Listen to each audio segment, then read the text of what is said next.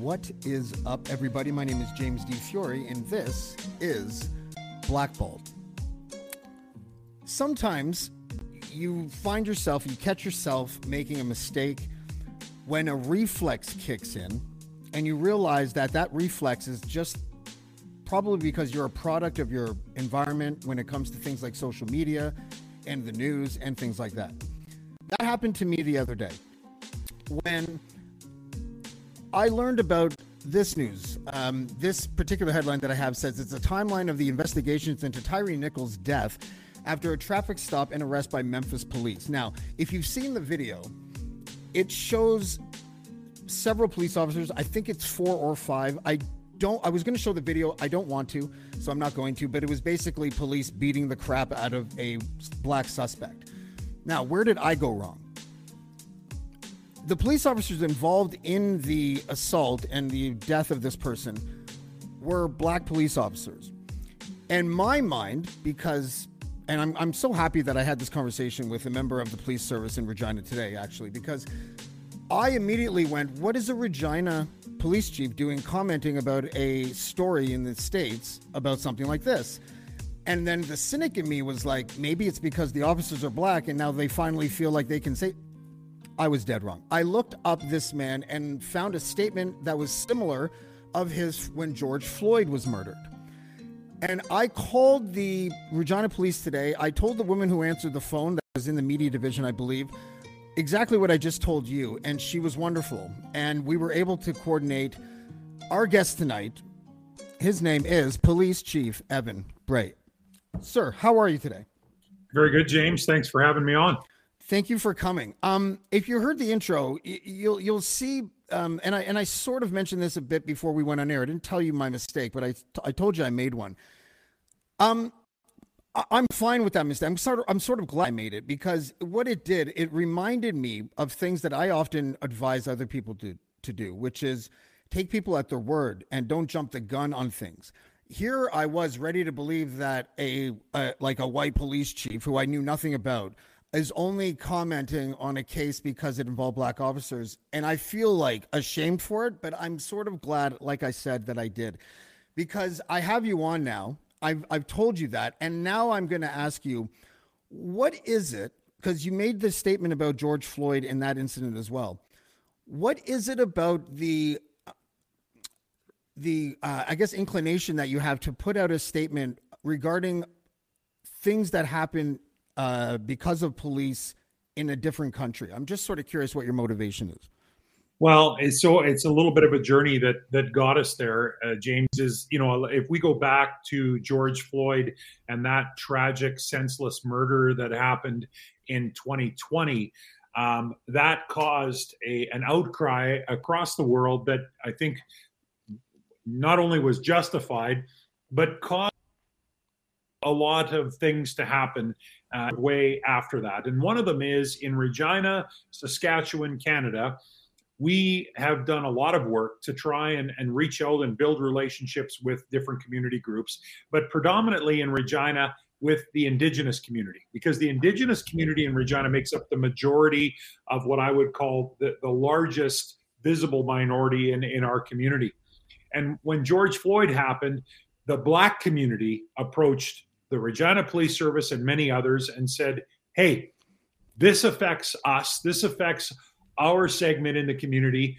And, we feel like we don't have a very good relationship with many different organizations, including the Regina Police Service. And so we did a lot of things starting mid-2020 and since then to build relationships, meaningful relationships, where they've been involved in policy decisions at our police service.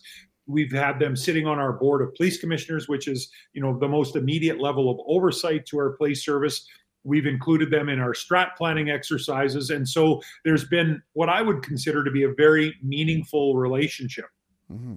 And so when I heard what happened in Memphis, and although I hadn't seen the video, I see their chief of police talking about the need to dismiss these officers. I'm hearing rumblings that these officers are likely going to be charged with murder. And we're hearing more and more about this. I felt like this important part of my community, who I've been working for 1.5 to 2 years to building a meaningful relationship with, are going to be heartbroken all over again, are going to be full of anger and frustration and distrust of the profession of policing all over again. And so in my mind, even though it was in Memphis, thousands of miles away from us, I needed to do a couple of things. I needed to, first of all, reach out to some of these leaders that I've been working with. And I did that last week on Wednesday night and just said to them, I am so sorry for what I'm seeing unfolding in the United States.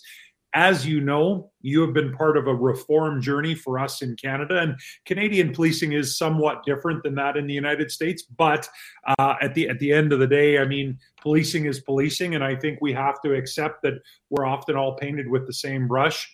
And so I had this meaningful dialogue with them, but I also wanted to have something with the rest of the community that said, I'm angry, I'm frustrated, I'm embarrassed, I'm ashamed, I'm pissed off that this has happened again. It doesn't matter if it's Minneapolis, Memphis, or where it's happening. It should not be happening. And as a police officer, I couldn't not say that about it. We had some conversation at the police service whether or not I should be saying that in advance of the video being released, because I hadn't seen the video. So there were a few people that were critical of me coming out early, condemning those officers. Yet I felt like, we couldn't wait. We knew enough information. These officers had been fired. Their chief had condemned what they had done. In my mind, I had heard enough to be convicted in my stance, not only to my community, but to anybody that would see it on social media. So that's why the message went out, really in an attempt to try and focus on those relationships that we had built in our city. The contrast of seeing you make that statement, when placed against the contrast of silence that you often hear from police forces when officers get into trouble, even when there is video evidence, I thought was refreshing and a little shocking in a way too. I'm curious, have you ever received, whether for the Floyd statement or for this statement, any blowback from police services in the States that are like, hey, what are you doing? Like, is there anybody that's sort of come at you a little bit like that? Yeah, so I have contacts that are in the United States, and so, there's some significant differences between policing in the States and policing in Canada, and a lot has to do with oversight. So in Canada, if we use force in making an arrest, it's mandatory that it's reported. It's reviewed by both internal and external independent bodies, whereas in the United States, you can use force and there's no obligation in many states to even report that you had to. That in and of itself is significant. But, I did hear back in 2020 in the George Floyd thing where people said, why don't you wait and let justice carry through? Like every process has due course. So why not wait for that before you step in front of a media or a camera and say something like that? And I think, what we have to recognize is, of course, there's due process. We know there's court processes. Just because these officers are charged, they're going to go through a court process. But I don't think there's anything wrong, whether you're a police officer or a citizen who's not involved with the police, to say, that's wrong. Yeah. That pissed me off. That frustrates me. That angers me. I'm embarrassed. I'm frustrated. I'm sad. It's tragic. Those are words that I think we can say and feel comfortable saying. And so that's why I did in 2020. That's why I did again, sadly, in 22. And I hope that I never have to again. You mentioned the difference between the United States and Canada in training. I happen to just know, because I used to live in Toronto and I'm part of the media, that after 9/11, Toronto imported certain training that was new from the New York Police Department. They were even trained by a couple of, I don't know if they were lieutenants or whatever, but who came up and sort of helped Toronto almost militarize. I often felt it was a little bit too much.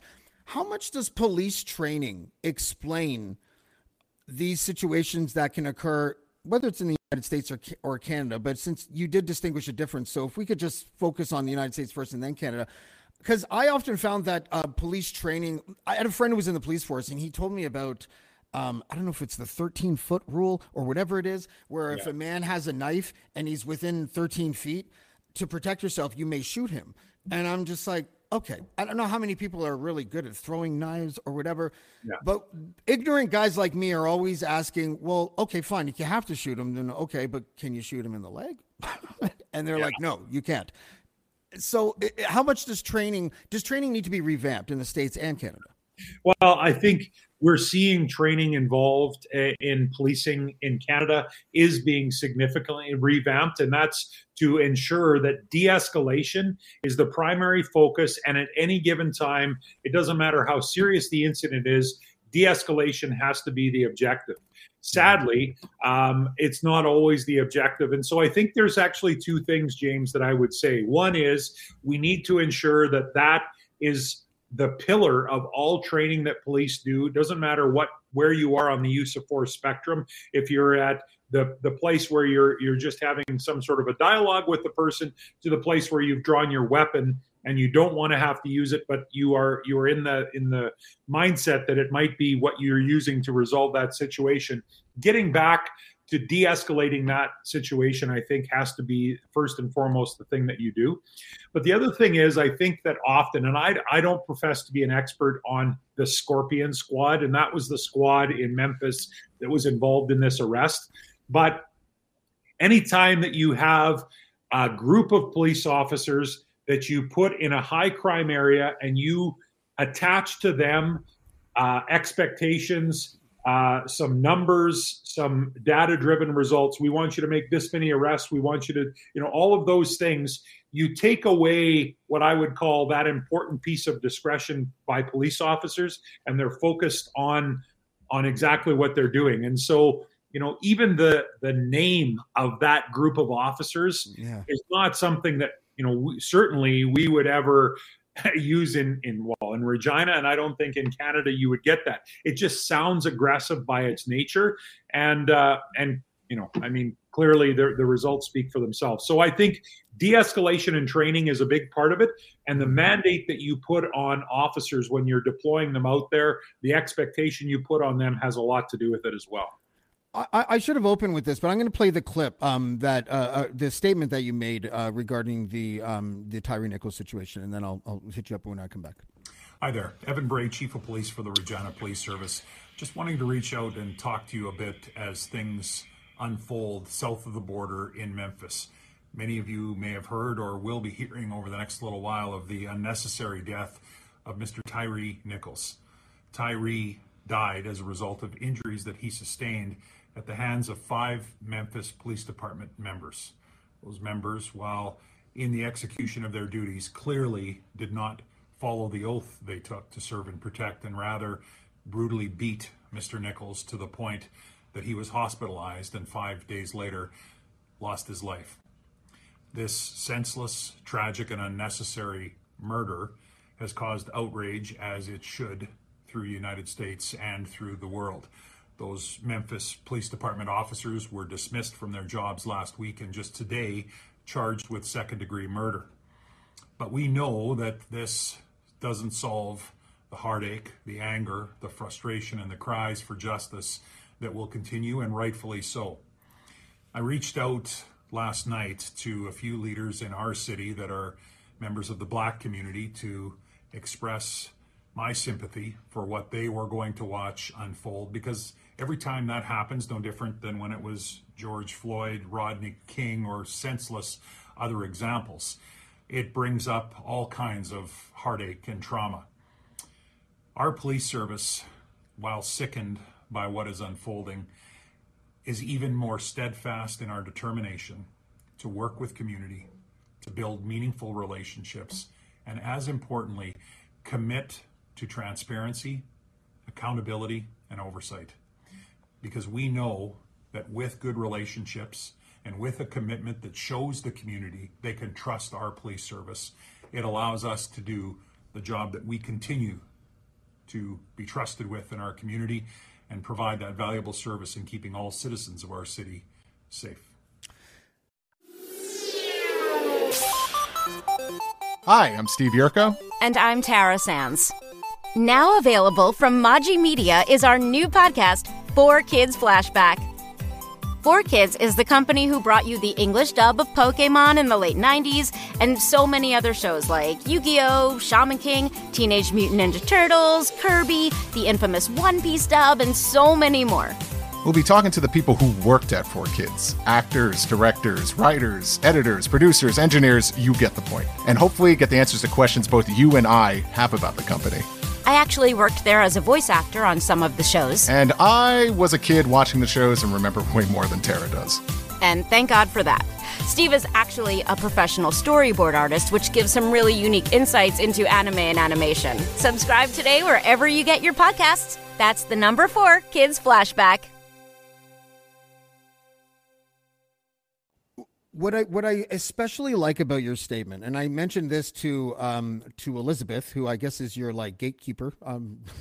She's our manager of media relations. Okay, I was going to say whoever screens your calls, but yeah, she's and she was a lovely woman. But the thing that struck me the most about your statement is how often I hear it, which is hardly ever, from a person in your position, and the fact that it didn't sound like it was drenched in any type of media training or PR prep. Do you know what I'm saying? Are people in positions like yours, public servants, police, politicians, maybe, do you think maybe we'll get to a point where they start to realize that all of the PR that we see, we now notice it more than we notice the statements sometimes? Yeah. And, you know, yeah, I think that's a really good comment, James. And you know, so there was some very intentional things about that video. One is I didn't script it. So, you know, I said, if I stumble, I stumble. I'm not, this is no different than the conversation you and I are having right now. If I say, I say, but I'm not wanting it to sound rehearsed and scripted. But the other thing is language matters. And so as you heard in that statement, I used the word murder because that's what it was. Right? He was murdered. Those officers were charged with murder. And so it's important to say that word because that's a recognition of what happened. And so they're definitely, you know, I agree with you. I think sometimes, and I'm sure I'm guilty of it. I'm not going to say I'm an expert at it, but I think sometimes we fall into that trap of being too political and trying to walk that tightrope rather than just being a human being and saying, I mean, I didn't say the word shitty, but I've used it on your podcast a couple of times. That was a shitty, unnecessary, tragic, devastating, despicable situation that unfolded. And, I think we have to be able to talk like that and use those words because that's the words that are used around water coolers, at kitchen tables, and people are sitting gasping at the TV at what they're watching as those videos are being played. Those are the words that are being used. And so, you know, if we truly are building trust with our community and we want our community to trust us, we can't look robotic and rehearsed. We have to be human beings. Is there something to be said for either the existing culture or at least the strong perception of the culture known as the blue wall of silence? Do we need to I literally know nothing about police culture. I know that the perception seems to be that if two partners are out patrolling and one person does something that's technically against the law, then they have each other's backs. And that's sort of what people kind of believe. Even if that's not true, but the public kind of believes that, is there something to be said to sort of create a campaign of like, the culture here actually is we don't commit crimes in front of our partners because we understand that reporting crime is reporting crime and it doesn't matter if it's our brother. Am I being too idealistic or is that something that we can do? that should happen. And we've talked about that. In fact, I can tell you examples from my career where that has happened. And that's part of my point. I know that we do all kinds of training to ensure that officers act within the law, act according to the law, don't use excessive force, and all of those things. But let me tell you this, James, if there's 5 cops on scene and 1 cop starts stepping offside in terms of using too much force, we better see one of those other cops step in and stop it. And I expect that in my police service. I would expect that in police services everywhere. And so that, to me, is the troubling part. I mean, I'm not making excuses for officers, but if an officer starts doing something wrong, part of de-escalation training that we train all of our officers in isn't just for the person from the public that we're working with. It's got a lot to do with other officers on scene. We're the trained professionals. We're the ones that should be able to control the situation. There's 5 of them, 1 of him, absolutely no need. Get the situation under control. But as soon as someone starts stepping offside, someone needs to step in and stop that behavior immediately. It's funny when you were just talking right now, the story that came to my mind, because I'm from Toronto, is the Sammy Yatim story, the young man who was on the streetcar by himself and still somehow shot. And a lot of us, I guess, feel that the way the training works, and to a certain extent I understand it, but when I start to unpack it, it doesn't make sense anymore. But where you would rather err on the side of like if the choice is between a cop being injured and a suspect dying, the cop hardly ever gets injured, it seems. Yeah, well, you're right. That is part of the training, right? Is ensuring that the public is protected and that the officers are safe, but using the minimal amount of force necessary. And so I'll tell you right now, James, I'm not an expert on the Yatim case from Toronto. I mean, I remember it as it unfolded, but I don't profess to know all the details. But at the end of the day, if you have the benefit of time and distance, right? If you have the benefit of time and distance, and so it maybe is going to take you 5 hours to talk to a person and de-escalate and talk that situation down. But if you can resolve it that way, rather than escalating to using force right now, then that's the situation that we should always implore. And I mean, again, I'm not professing to be, not only am I not an expert, I'm not perfect. And I, through my career, I'm sure have made challenging and wrong decisions. But I spent a lot of time on our hostage negotiation team. And as a hostage negotiator, that's the number one thing that you're doing, right? Is building a relationship with the person, even though it might be over the phone or over a loudhailer. If you're not in a situation where you can talk on the phone, you're building a relationship to, get some mutual understanding between you and the person that ultimately you're trying to arrest. Make no mistake about it. When you're talking to that person on the phone, I think back to my negotiating days, they need to understand that the end of this results in them being in handcuffs. But it can result in them peacefully being in handcuffs as opposed to using force. And that's got a lot to do with just how you de-escalate the situation. So, I think we more and more need to get out of the mindset that we need to resolve this situation quickly. If we have the benefit of not needing to react right away and use force right away, often time can be the deciding factor and the factor that allows us to de-escalate to the situation to the point that oftentimes the person will walk out, willingly put their hands behind their back in order to be handcuffed. It doesn't mean that they didn't do something wrong and they need to be arrested, but the manner in which they're arrested and how that process goes down can absolutely be controlled and should be controlled by the police. I have about 2 more questions, but I just thought of this. You and I are the same. We don't write anything down. You're like the Jay-Z of police chiefs, right? Like you don't write shit down, right? Never heard those 2 words in the same sense. Fair enough. Yeah, right. But I'm curious about the hostage negotiator. That's new for me. And I'm just, because you seem like a real authentic kind of guy, and you also seem like you want to get a job done that needs to be done so that the most people can be satisfied with the work that your police force does. If you've ever saved anyone's life during a hostage negotiation or like a potential jumper or anything like that, did you ever talk to them afterwards? That is such a poignant question, because I'll tell you right now, Negotiation School 101 says, number 1, never lie. So when you're talking to the person, never lie. Never say, James, if you come out, you're not going to get arrested. if you know they're going to be arrested, say, James, look, you are going to be arrested, but I want to make sure we do it in a way that is safe for you, and you're talking about, you've built a rapport, you're understanding them. And many times they will say, am I going to see you? Really?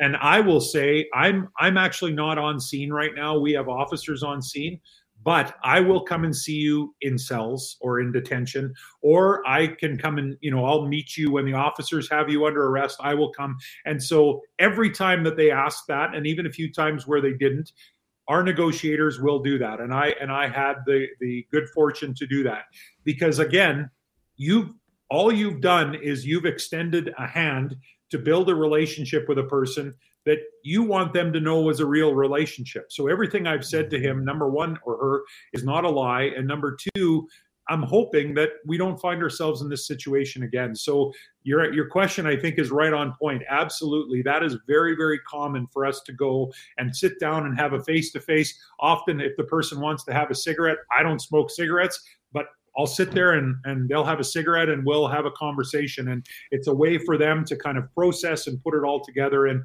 ultimately, if you're talking about restorative justice and things that we can do to make meaningful changes so that we don't have this recidivism problem, little things like that can make a big difference. Yeah, I mean, I thank you. It was a question that just popped into my head, but the thing that I was thinking about was how important it is to appear sincere, and maybe the best way to appear sincere is to actually be sincere. Right. You don't want that person to die, right? You don't want that person to take other people with you, with them, and so even after the fact, how important it probably is to these people that are struggling in life. Maybe they're during their first court appearance or something from that incident, and you're there being like, "You got this." That must make a world of difference to these people sometimes. Yeah, I think so. And I mean, you think about if we're talking about crisis negotiations 101, they're having what could be the worst day of their life, right? Mm-hmm. They're at the point where they feel like they've got nothing to lose. And yet the fact that they're in this negotiation usually will tell you that they want help.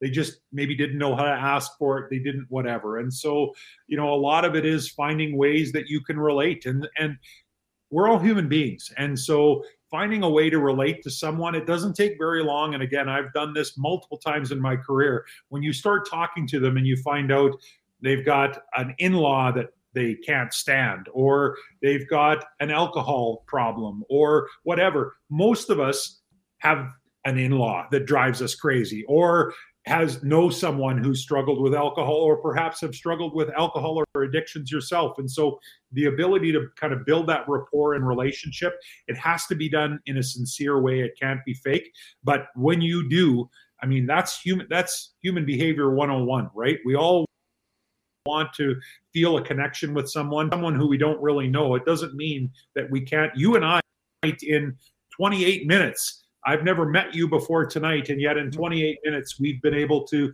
build a bit of a relationship that I think is a foundation that we would be able to rely on if we met again and had to talk again in the future. I would agree. And this question just popped into my head too, but I'm kind of curious. I don't know what the state of the Regina Police Force was like before you got there or anything like that, but are you a reformer? Is that what you would call it?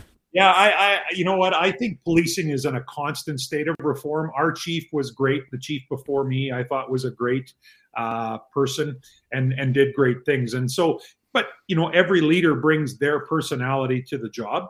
But policing in and of itself is in a constant state of reform, oversight, budgeting, service delivery, all of those things. And policing is not unique to that. I mean, if you think when my grandmother was having a baby, my dad, the doctor would come to the house. Now, doctors don't make house calls unless it's an emergency. You're going to the doctor. So service delivery changes over time, and policing has been no different. And so, I feel like if you truly are a leader that wants to build a relationship with the community while respecting the incredible staff that you have that are doing this job every day in the community, you're trying to pull those two worlds together.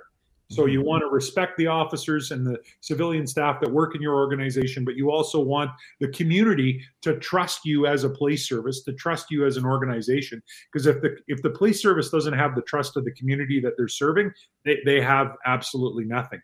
So finding a way to bring those two worlds together, that's my job. That's my job as chief. That's my executive job. And ultimately, if my officers and my frontline staff can feel that, and if my community can feel that they trust, support, and we're transparent in the work we do, then we've achieved that. And I mean, nowhere is perfect. Regina is not perfect, and we've got our battles, and there's parts of our community that are a little less trusting than others. But ultimately, I think that's the goal we always have to strive for.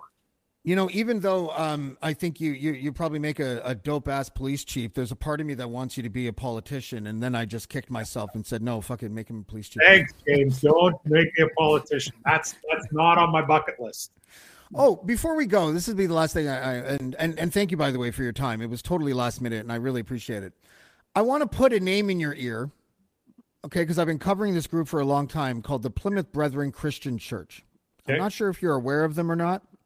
I'm not. There's a little town in your province called Maple Creek, Saskatchewan, and I'm not going to bore you with all the details. Look it up. Maybe Google my name, and then I'll email you what to Google. And I would love to have you back to talk to me about how cults operate in the open, and if there's anything that can be done about that. I know that I'm just sandbagging with you that right now, and we didn't plan on talking about it, but I would love to. And also before you go, I would like to apologize and also say thank you. Apology is for me, and I was the only one that knew I jumped the gun. I just confessed it to Elizabeth, but you know what I mean? But I did. I thought it was a good opener because we all kind of do that from time to time, and I feel so silly. But if it wasn't for that mistake, I wouldn't have been able to have you on and have you talk to my audience about things that I think they might be surprised to hear a police chief say. So I really appreciate you taking the time, sir. Awesome. Well, thanks, James. It's been nice getting to know you, and I hope we can talk again in the near future. I do as well. Chief Evan Bray of the Regina Police Force. Thank you very much, sir. Awesome. Thank you. Have a good one. Okay, not to toot my own horn here, but I really loved that interview. You want to know why? Because it's not tooting my horn, because he was dope. Interesting to hear a police chief call other police officers murderers before those officers go to court for the crimes that they allegedly committed. Some might say that it is maybe a little bit reckless. I welcome it. We all saw George Floyd get murdered by that man who kept his knee on his neck for whatever it was, 11 minutes or whatever it was. And guys, I don't know. I've never heard a police chief speak like that. You always hear police chiefs be very careful. It's like the union rep got into them, and then now they're just like, finger puppet kind of thing. Or or they'll come out and just completely defend the police officers, or they'll flim-flam or whatever. And this guy says it like it is. And like I said, I originally thought a white police chief was only commenting on a story that involved black police officers because the police officers were black. And I love that I was totally wrong about that. I'm so happy that I didn't write an article without doing my due diligence. That would have been embarrassing. But as you can see, though, and this is one of my favorite mantras, is finding the silver lining in bad situations, even when they're your own fuck-ups. And it was instant in this case. I was like, is that what happened?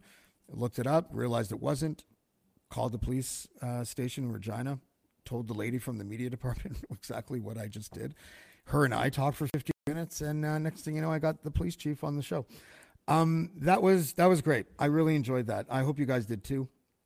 In about 27 minutes, the unannounced second half of the Blackball doubleheader will be coming on as I sit down once again with David Wallace, and David and I are going to go through all of the big stories and all of the big media that he is directly responsible for over the last calendar year.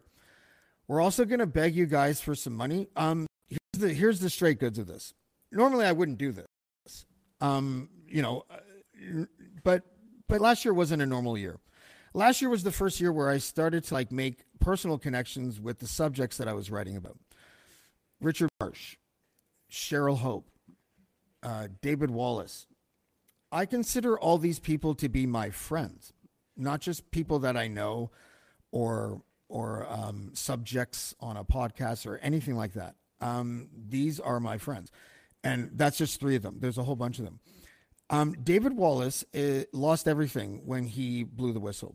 Yes, he blew the whistle on some of the shady things that he did himself, but nonetheless, he still blew the whistle. And ever since then, he hasn't had 2 coins to rub together, despite the fact that he is, like I said, directly responsible for massive stories that came out last year, covered by people like the CBC and Global and CTV, and also Canadaland and Jesse Brown, who took the information that David Wallace gave them, made a 4-episode, I don't remember how many, a multi-episode pod series out of the information that David gave him.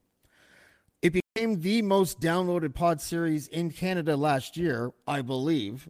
It's like top 3 at least. I believe it's number 1. I don't even know how to fact check that, but if someone knows how, please do so. It doesn't really matter. He did really well with it. He made money from it. He got some clout with it. He even tried to convince David Wallace to go in with him on a movie deal about David's life.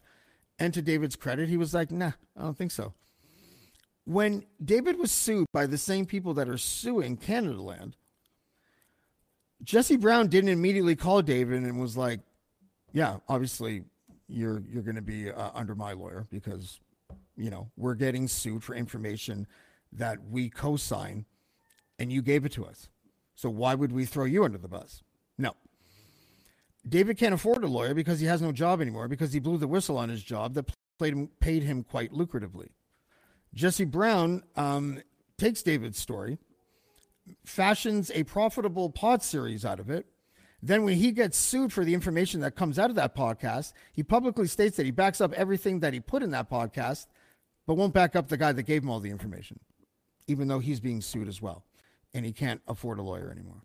I find that despicable. So we're going to talk about that tonight in about 24 minutes, and we'll see you then on Blackboard. Blackboard. Blackboard. Blackboard. Blackboard. Blackboard.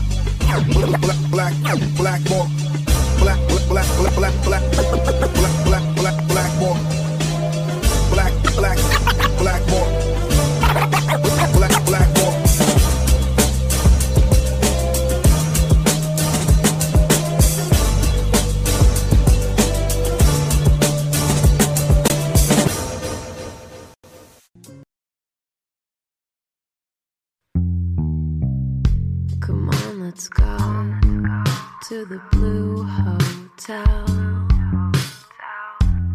I wanna live at the Blue Hotel. The podcast that goes everywhere the imagination dares. It's for the open-minded, the pleasure seeker. It's Jeff Woods with the new podcast about relationships and sexuality, theme-based with special guests, the Blue Hotel Hotline, and every episode climaxes with an adult bedtime story.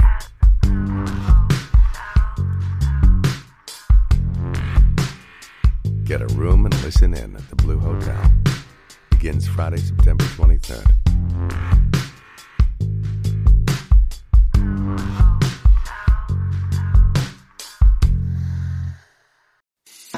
I'm Matt Kundle, host of the Sound Off Podcast, the show about podcast and broadcast. Since 2016, we've been speaking with amazing people who have populated your ears for decades. Legendary broadcasters, research wizards, talent experts, podcasters, voice talent. Almost 400 stories, all for free.